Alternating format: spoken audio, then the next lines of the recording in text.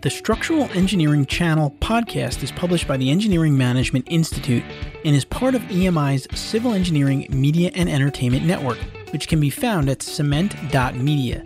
That's cement, CEMENT.media.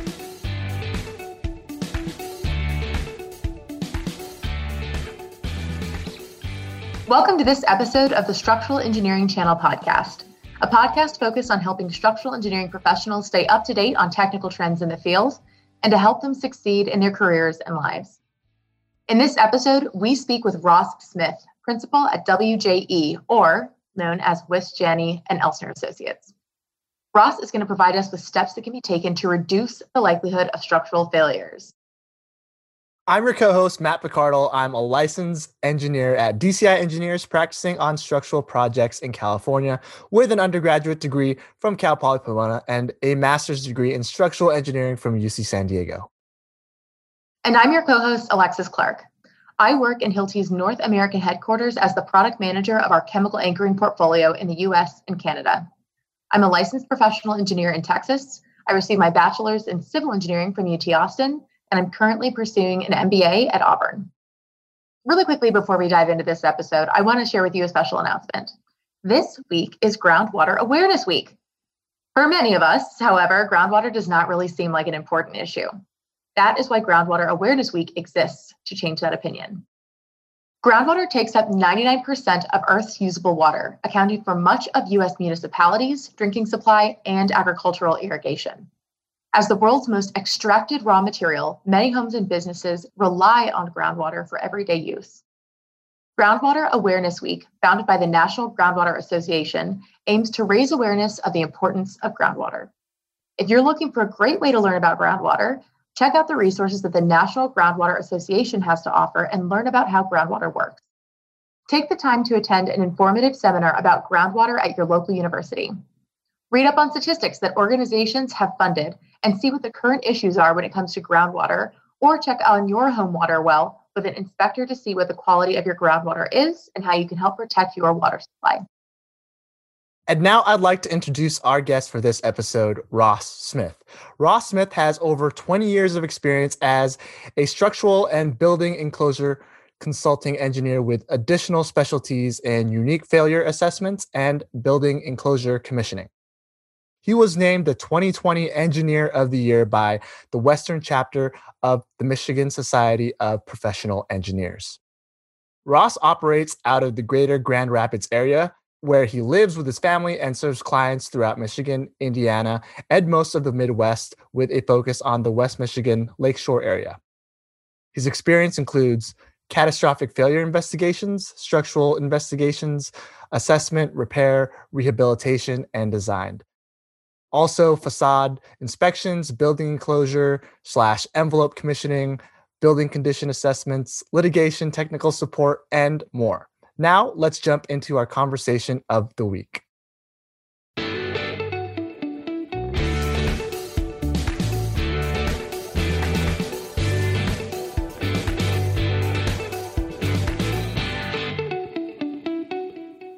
Ross, welcome to the show. Thanks for having me. Glad to have you. We briefly introduced you just now to our guests and kind of shared a little bit about your experiences, but in your own words, would you mind kind of sharing with us a little bit about what it is that you do on a daily basis? It sounds like you have a really wide variety, really fantastic variety of skills. It's hard to answer that because my days are all different. It's kind of tricky. And that's one of the things I like about my job is I rarely do the same things twice. One day looks a lot different than the next. So as an investigative engineer, because it's so unpredictable, one day I might be looking at a collapse because of snow or maybe fire damage. And the next day I'm in meetings for a project that I've been working on for 6 years where we're replacing all the windows in a hospital. If you really break it down though, if you break down all the components of all the different projects I do, I like to think of it as I'm helping people solve their problems. And that seems like a simplification, but that's two really good things. I'm helping people and I'm solving problems. I like doing both of those things, and that's what I get to do every day. So maybe not a traditional answer, but it's a good job, a great job, and the variety really keeps it interesting. We do have quite a few young listeners who are still in school and who may not have the full breadth of design experience or field work that they would like to.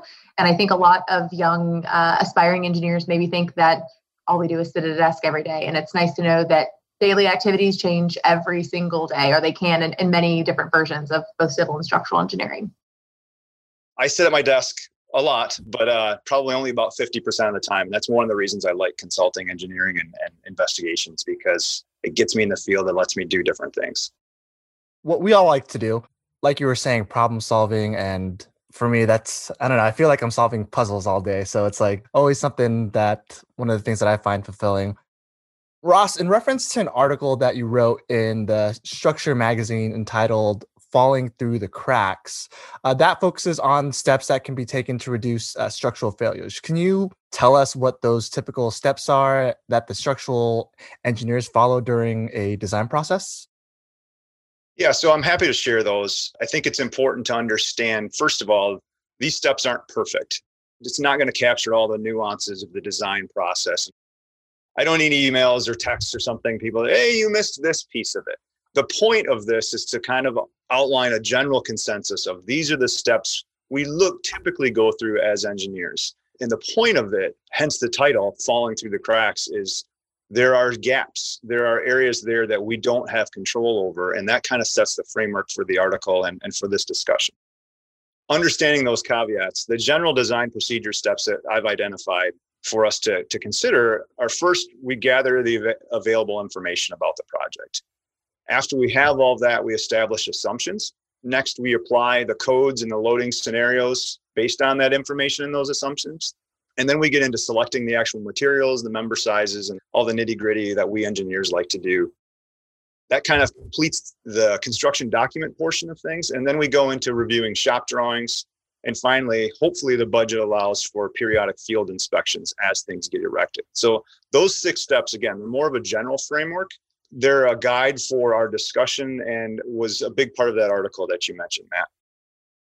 Yeah, when I was reading it, I think you made a good point about it is typical. Like there's special projects that sometimes you may not have too much control, but yeah, definitely making the point that it is typical guidelines. And like you were saying, it's every project's going to be different, but in general, that's what it's going to go through. I want to make one really quick distinction and just make sure that we're on the same page, because I work with a lot of high school students, and especially in young, like engineering magnet classes that they have nowadays, they keep trying to reiterate this concept of the iterative design process. So while you just laid out the steps, that process doesn't necessarily happen once for a project. And oftentimes we're doing this in a cyclical nature. It's like, just like the scientific method, there's an evaluation stage at the end, and then we have to go back and tinker with things as we need to, right? Yeah, that's an important thing to say, Alexis, because in an ideal world, in a traditional AE environment, we would say, okay, well, the architectural lead brings you, here's the footprint of the building, here's what I want it to look like, go. And that never happens, right? It's, well, I want it to feel this way, and I want a cantilever that's 35 feet long. That's probably not very realistic with the section sizes we have. So there's definitely a team aspect and iterative process. So available information and the assumptions, that kind of is cemented early, but then applying load and coding and then selecting materials and member sizes, that can be very iterative. And maybe sometimes your assumptions as a structural engineer are vastly different than what a more imaginative architect may have thought, and you have to work through that. So it's certainly not just a checklist and you're done and you move on. There's definitely iterations there. So that's a great distinction to make. That situation with the architect has never happened before. No, that was totally hypothetical. So one of the things I really like that you mentioned early in the article, right after you kind of walked us through what this standard design process looks like, is that when we take a hard look in the mirror, I think you call it an honest assessment, which I really like. Good to be a little self-reflective. There are a lot of other factors outside of this design process that really can impact the job site and the project that the engineer can't necessarily predict and control if we do have knowledge of it. What are some of those different factors that structural engineering professionals either have to rely on or should consider? That's a long list, and we could talk about that for hours, but I think you touched on it with the self-reflective, the honest assessment. We as engineers, we often like to think that we're in control of everything, and we try to do that. But the reality is, and that's the title of the article, right, is things can fall through the cracks. So let me give you a few examples as you kind of flow through that process. So first, you might get some, we'll call it imperfect information about the site itself, how the building's going to be positioned on the site, what that soil capacity is, maybe what the water table level is, all things that are kind of provided to you from the soils report or from some environmental reports. They might not be perfectly accurate. You may not be able to verify them either, but understand you're relying on information provided by others that might not be perfect. Going on from there, as you're specifying materials or you're designing things, you start looking at material information or communications that the manufacturer might have put out, or you're looking for material testing data that this steel can do this, or this flashing can handle this situation. Sometimes those aren't accurate, but sometimes the data doesn't really correspond to what you're trying to specify. And it's just, again, you're relying on something else that you don't have great understanding of. You're expecting that they provided perfect information. Then there's procurement, getting material. Let's say you specify a certain type of steel, not understanding that steel is much more expensive this year because of international business relations or something. Or the lead time is going to add 12 to 30 weeks to the project. You didn't know that. You're just specifying material. So those things can be a problem. And then you can get into what's the fabricator doing? How good is the guy or the gal that is welding? Is that the 30-year veteran that is the best one in the shop? Or are you getting the person that just finished their certifications the week before? How good of a material are we actually getting? And you can look at the masons and the steel erectors. Are they actually doing what the plans say? I can't tell you how many times I've been to a site. I'll kind of drill down into a specific detail that I want to discuss. I'm like, oh, I'm not sure this is quite right. Let's look at what I had specified or what the other engineer had specified, and let's make sure we're getting this. And they'll say something like, I've never seen this, or I've never seen these drawings or this detail. And what do you mean? I'm just doing this the way my boss told me to do it. This is how I always do it. I don't know anything about that detail you're talking about. When you hear things like that as an engineer, it makes you pull your hair out a little bit, the hours that you put into it. And you're like, this is important, not just because it's the way you wanted it, but because it's the way it needs to be for safety and that sort of thing. If we sum all those examples up, bad information up front, less than perfect technical information coming in, and then maybe some suspect installers, the reality is every critical aspect of the project, of the process, has areas of gray that we as engineers think we have our hands around, and we often have a good influence on, but it doesn't always happen that way. So we need to be discerning as professionals. And the term I like to use that I stole from a colleague of mine is be respectfully skeptical about things. Not question everything, not be too pessimistic, but ask those questions and make sure everyone understands what your intent was and that you understand all of the data that's coming in as well as you can. I think I've often heard the term a healthy curiosity. That's probably better. So one of the things you brought up was the availability of materials and that having a huge impact on project schedules. I know that there's been a lot of fluctuation over the past year with the pandemic, global supply chains, material sourcing has been a total mess.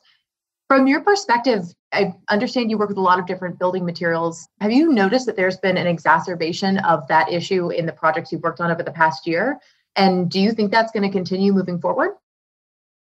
I'm certainly not an expert in procurement like that, so take that with a grain of salt. But I saw this year through COVID, demand was outpacing what they could supply it with. From a lumber standpoint, from windows, we actually did a renovation in our house, so a much smaller scale project, and part of it was our kitchen. And they're like, yeah, they just laughed. They're like, yeah, your appliances aren't coming, like for weeks more than we expected. So that was just a small example, but there's such a weird supply and demand discrepancy across the board on different things. So I can't give you a great, it's just steel or it's just concrete materials. I do know lumber prices went up a lot in the last year. As the world markets continue to kind of struggle, whatever COVID's going to throw at us next, I think that is a consideration that we need to understand, especially as we get back to work and construction sites are kind of getting back to the new normal with safety protocols and that sort of stuff in place. That doesn't make the truck get there any faster or the ship get there any faster. So I do think that will continue to be disruptive. And while that's not really the engineer's problem, if you separate yourself from the overall project, say, look, this is the material we need it to be. But at the same time, if that material is completely unavailable or the lead times are completely unreasonable, you might need to go through another iteration, as you mentioned, and change the design pretty drastically. So it's something, especially as a young engineer, you might need to be aware of. You're like, oh, I'm ready to go. This is a reinforced concrete structure, and something happens and suddenly it needs to be steel or vice versa. That could change things and make for a few unexpected late nights as you redo some work. I don't know the answers to that, but I do think it's something we need to continue to keep in mind. Ross, I wanted to jump into one of the cool projects that I saw in the article. It was the Sounds of Silence project. Could you go into that and what the lessons learned on that one was, and just a quick summary of it?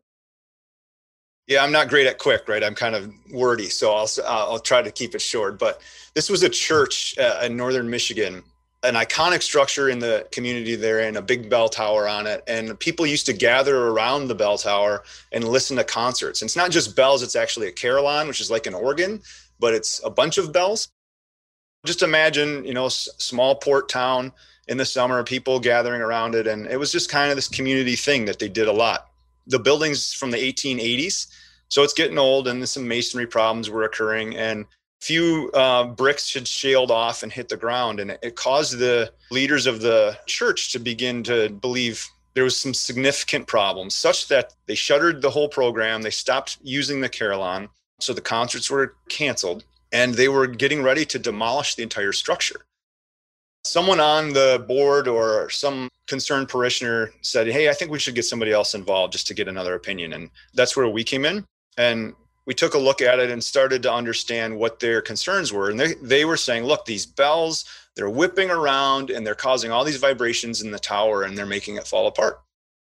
I said, wow, that's really interesting. We can do a vibrational analysis. We can do all this, but let me just take a look at the building. And so I got to climb up into the tower, and I like doing that kind of stuff. Again, better than sitting at the desk all day. So we're climbing ladders and stairs. And one of the first things, as I'm asking, hey, can we go up here? And they're like, what do you mean? You want to go up there? Yeah, I want to go up there. Well, no one goes up there. Can I go up there? Well, no one's been up there in years. Like, I need to see the structure that we're talking about. So I go up there and I'm amongst these bells, and they're bigger than I am. They're really cool. The first thing I notice is the bells, they don't swing. They're totally fixed in place. They have an electronic actuator that hits the side of it. So I'm like, immediately, okay, the dynamic motions of these bells flinging around, that's not a thing. That's not actually happening. One check mark of concern kind of gone. The other is I quickly realized that the bell structure, the whole carillon is supported by an independent timber structure inside of the outer masonry structure. So all the load-bearing characteristics of that outer masonry are important, but they are not interfacing with that inner timber structure. So if we think about that, it's really cool. Someone thought through that in the 1880s and said, we need to isolate these things. And then somehow they built a structure within a structure. So really cool. They did a great job 140 years ago. But what that means now is whatever vibrations are coming from those bells, even though they're not so dynamic, but there could still be some vibrations, they're not being transmitted to that outer masonry. Now blaming the carillon is just not okay. And we don't need to shut that thing down. And looking at it further, there was some differential movement that we would expect between perpendicular pieces. And there was a lot of masonry deterioration that I would expect in a building of 140 years of age. It needed some tender loving care. It needed some masonry restoration, but it did not need to be torn down. In the end, they understood, once we kind of showed them a few more things, they understood, okay, we don't need to do this. They began a maintenance program and a repair program, and they started using the carillon again. And there's actually video footage on YouTube of like the first concert back. So it was a beautiful building that got saved just because we got them a little bit better information. So the lesson learned, we got to, again, be respectfully skeptical. What did you call it, Alexis? What was your better word for it? Healthy curiosity. Yeah, healthy curiosity of, so why do we think we need to tear this down? And again, not be critical. They're not structural engineers, but dive deeper into those early assumptions, because they were driving a lot of really big decisions, and peel that apart and say, I get where you're going. I share your concern about the masonry, but this isn't going the way that you think it is. And a really good outcome on that one. So I'm not blaming the structural designer. Obviously, that person is no longer with us from 140 years ago, but challenging assumptions wherever they come from is a really important thing to do. And that's so neat too, that you got to kind of uncover this history of the design of the structure, and that the engineer in 1880 had the wherewithal to separate that timber structure from the masonry structure and actually give the building a fighting chance to last 140 years until it needed some serious work. It was really cool.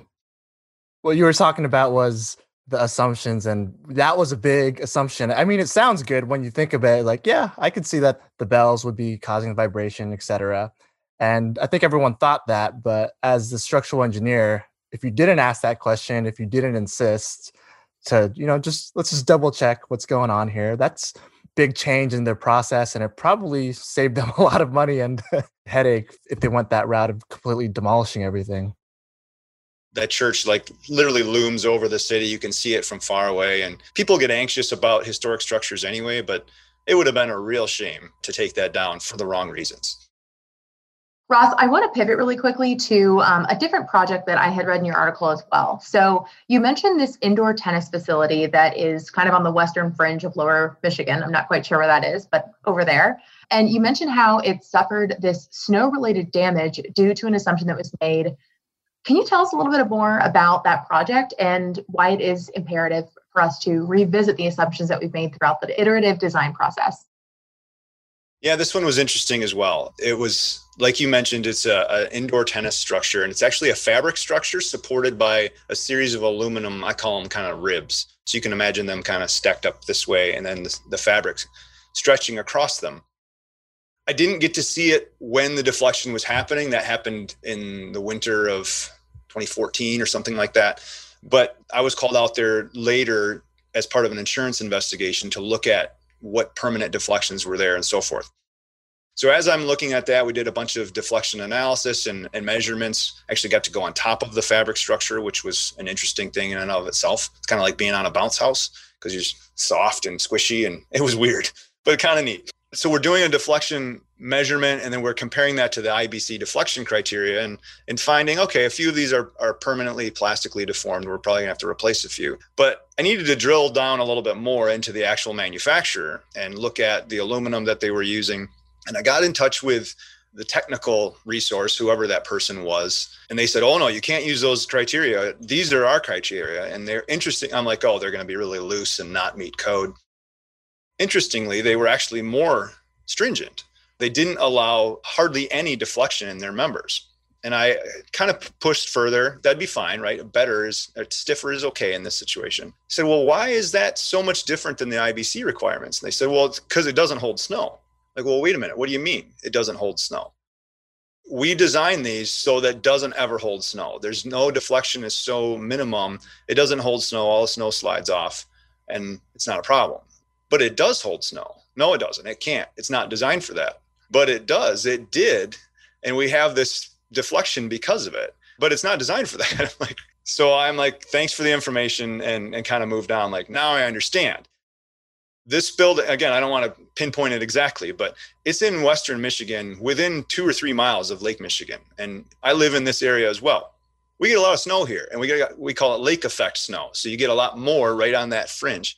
If you look at the code book and what the loading is going to be, it's higher, it's deeper. There's just more of it there along the lakeshore.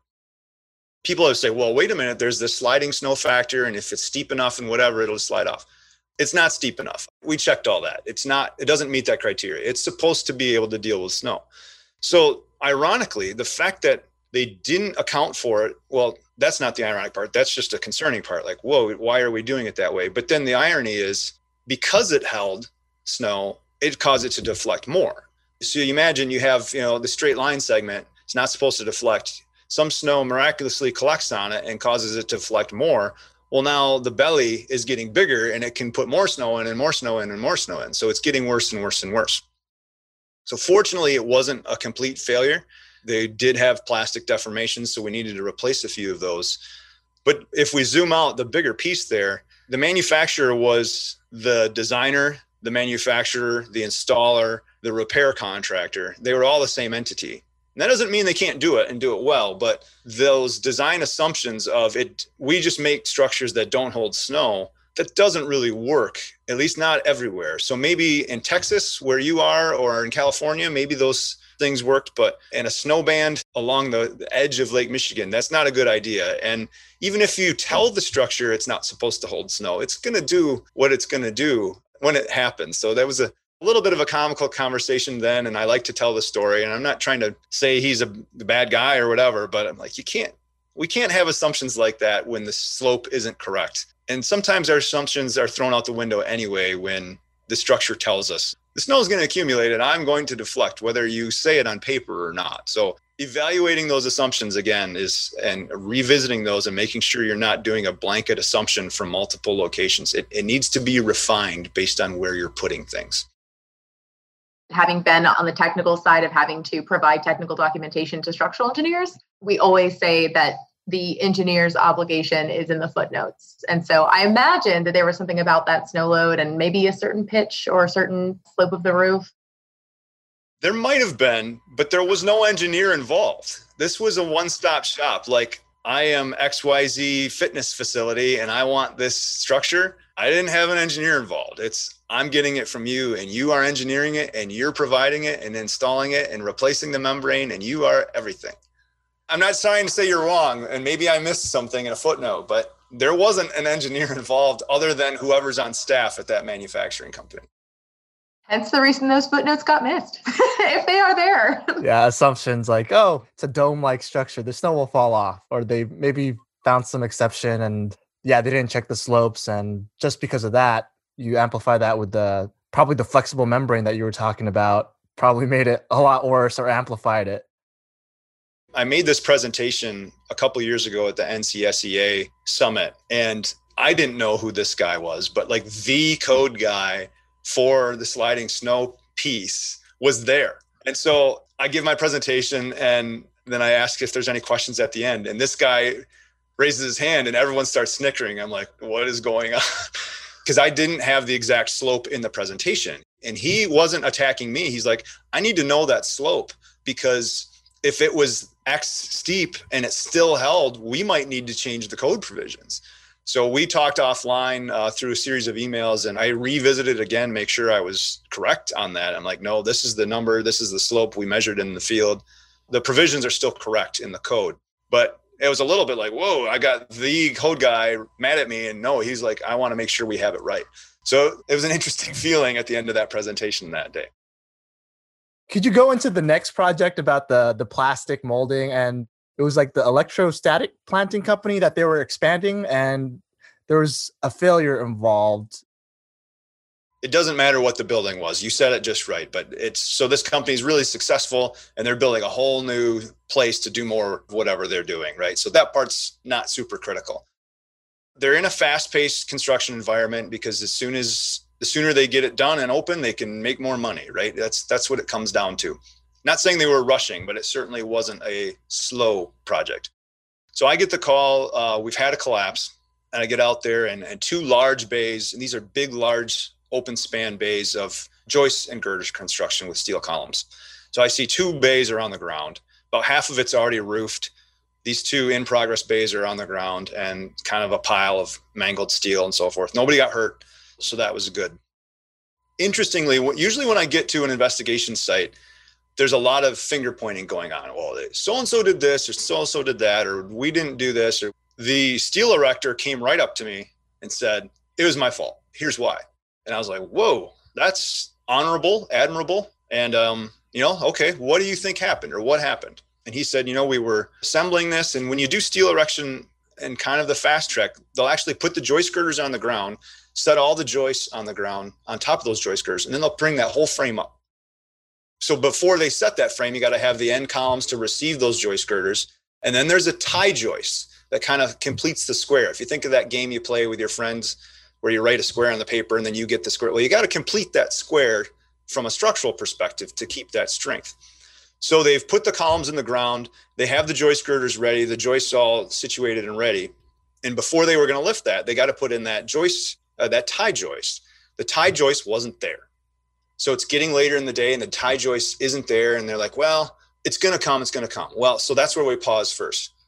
The tie joist is on a truck that has a flat tire that's like 100 miles away. So a stupid thing like a flat tire is causing a delay in this project. So the tie joist finally arrives after the flat tire disaster, and they're about to get it in place and kind of finish that square so that it's stable.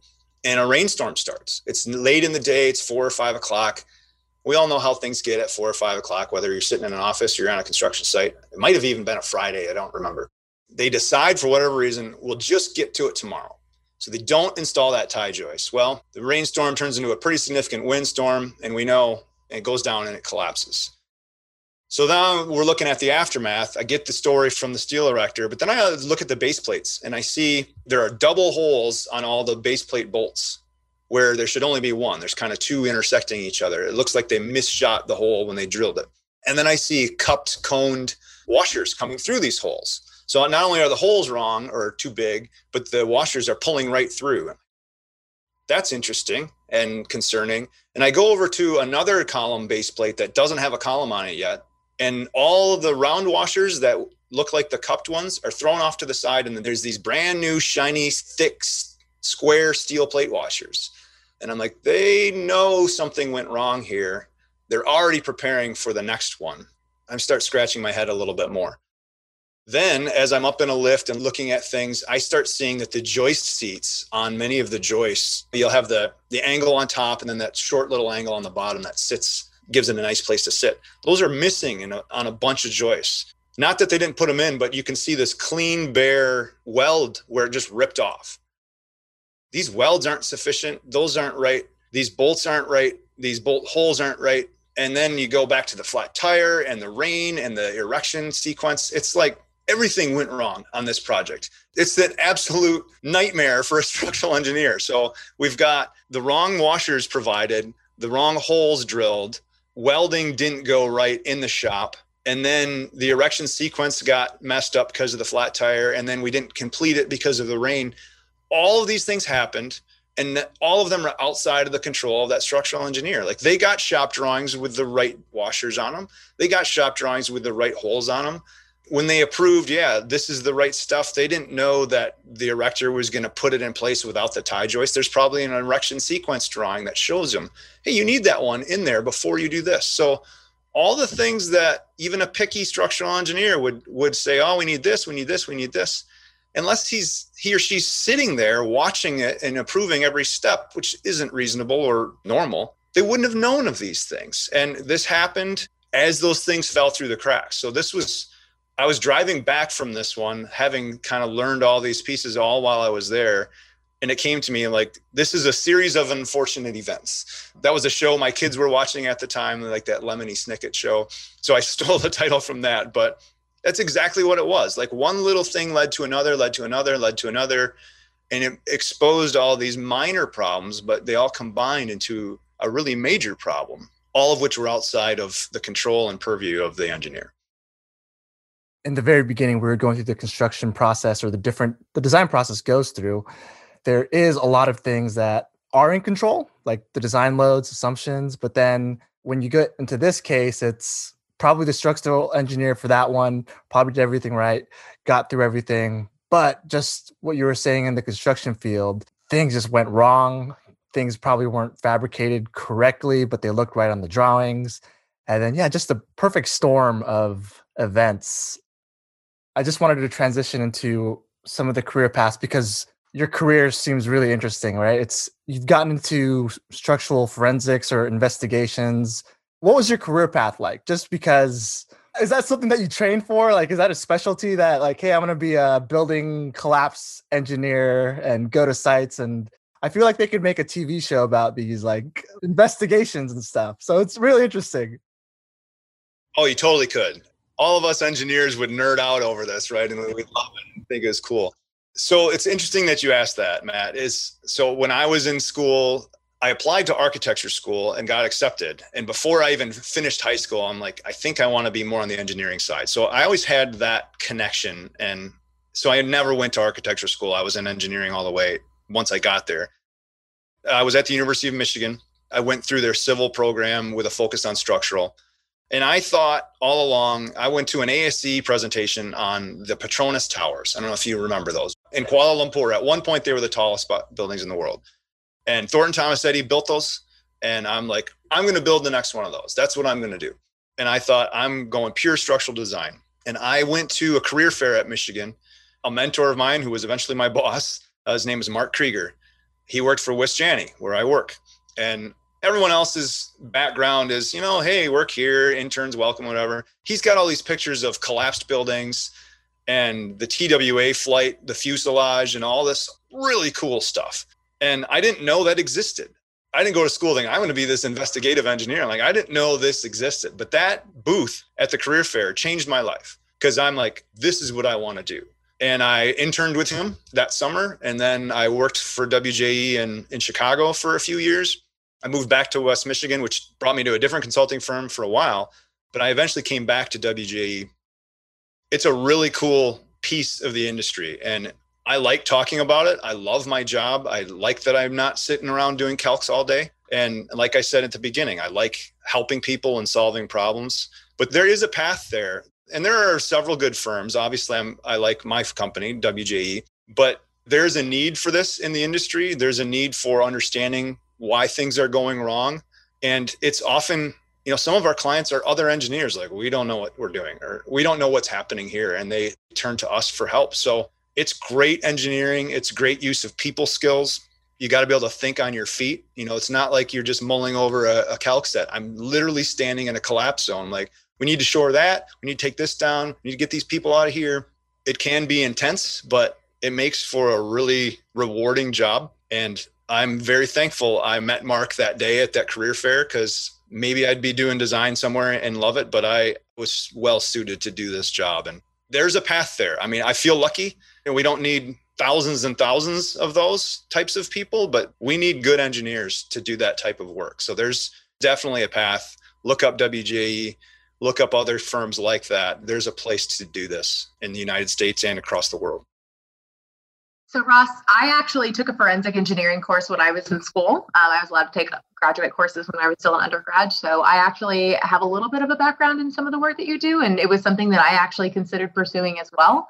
And I know for a lot of firms right now, they actually require a graduate degree in either structural or forensic engineering very specifically. Is that something that you went back to pursue? Is that something that a lot of the people you work with pursue? I see job postings and recruiters hotly looking for a lot of different people to hire into the forensic engineering niche, I guess, kind of. So I know that there, just like you said, there is definitely a need for people who want to do this kind of work. If I'm answering it correctly, I did not take a class like that. It didn't exist in my curriculum when I was there. I don't know if it does now, but I would highly suggest that people do take that just to understand it. It'll make you a better engineer, because it'll make you think through things like, what if it failed like this? Because a lot of traditional designers might not, when you don't see it every day, you're not as skeptical of things like, I don't think that's going to work. Or here's the fatigue problem I see with that. You just think of it as, this weld is going to be perfect. This piece of steel is going to be perfect. Nothing's going to go wrong. So it'll at least give you a frame of reference. And obviously, if you are interested in a career like mine, then take that class and see if you do like it. And that will probably give you a leg up on the interview process. But I love to hear that it was required for you. That's a good add to any engineering curriculum. It definitely wasn't required. It was, I requested to take it specifically because it was a grad course, but it was worth it. It was absolutely fantastic. It was fascinating. And I got to learn from one of the professors who really kind of blazed the trail in many ways. So it was definitely fascinating. I also would just let any of our listeners know that if that is something you're interested in, that ASCE actually hosts a specific conference for forensic engineering in the US, I believe, every year. I think it's just a really short 1 or 2 day conference. And obviously right now it's virtual, but there are plenty of learning opportunities out there, even if you're not in school anymore, to get kind of a feel for what this industry looks like. I think the forensic conference is actually about every 3 years. I could be wrong on that. I've spoken at it and been to it many times, but it's been a while. And I know the rhythm was starting to hit spring break, and I have kids in school. So it's like, I can't go. We're going wherever, It is a very good one. There are many conferences that touch on forensics. The Structures Congress will touch on that, as will the NCSEA that I mentioned before. But you're right, that Forensics Congress or conference is very specific to that. So if you can get to it as a student or as a young professional or a seasoned professional, that is a great place to go. I think now that you mention it, maybe we have a Texas one that's a day and it's in December and it's, I think, annual, but just another reason to come down to beautiful Texas. So you've given us so many great examples. And you've kind of walked us through these case studies of your personal work, which is really fantastic. Is there some advice that you can provide to our audience that they can start to implement in their design practice now that helps them ensure a better design execution? How can they be more cognizant of these different assumptions that they're making that maybe are being made for them? What actionable advice can you provide? I guess the first piece of advice is get it out of your head that you're created a perfect design, right? That's probably not real. Even if you've got it perfect on paper and your calcs are flawless and it's been reviewed and so forth, that doesn't mean you're not susceptible to these things falling through the cracks as we discussed. To help make sure that doesn't happen and you won't guarantee anything, but to be better and have the project be executed better, first, remain engaged in the project throughout.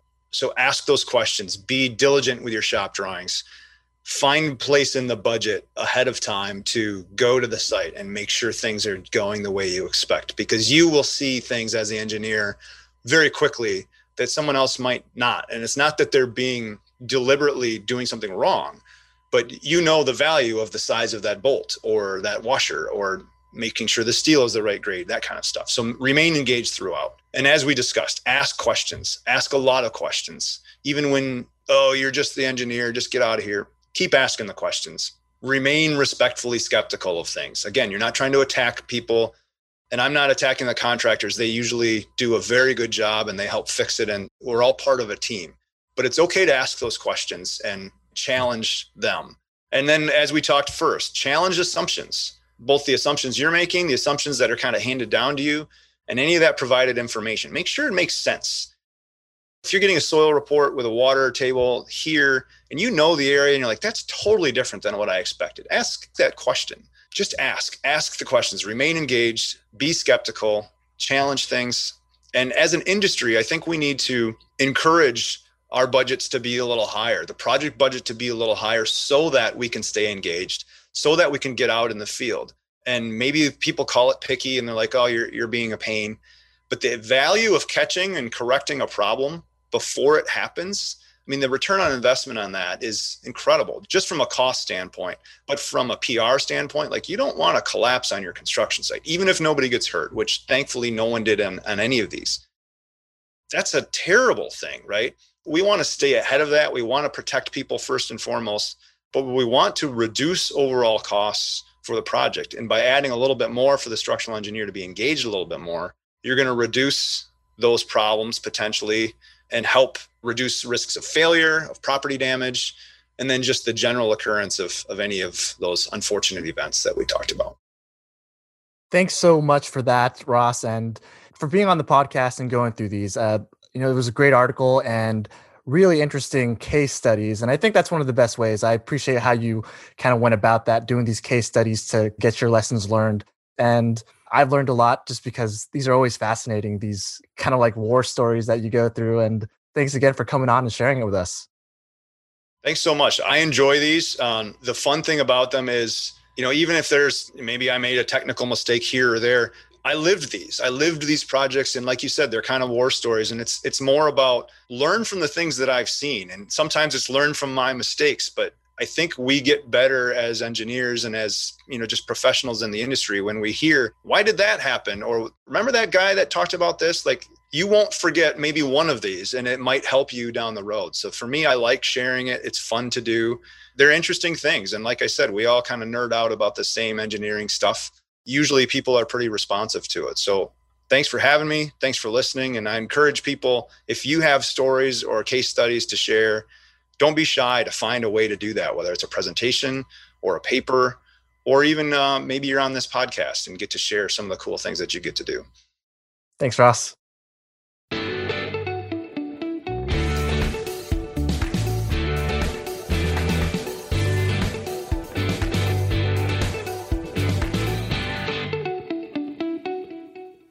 We hope you enjoyed the episode today. We'd love to hear your feedback, comments, and or questions. To leave them, please visit structuralengineeringchannel.com.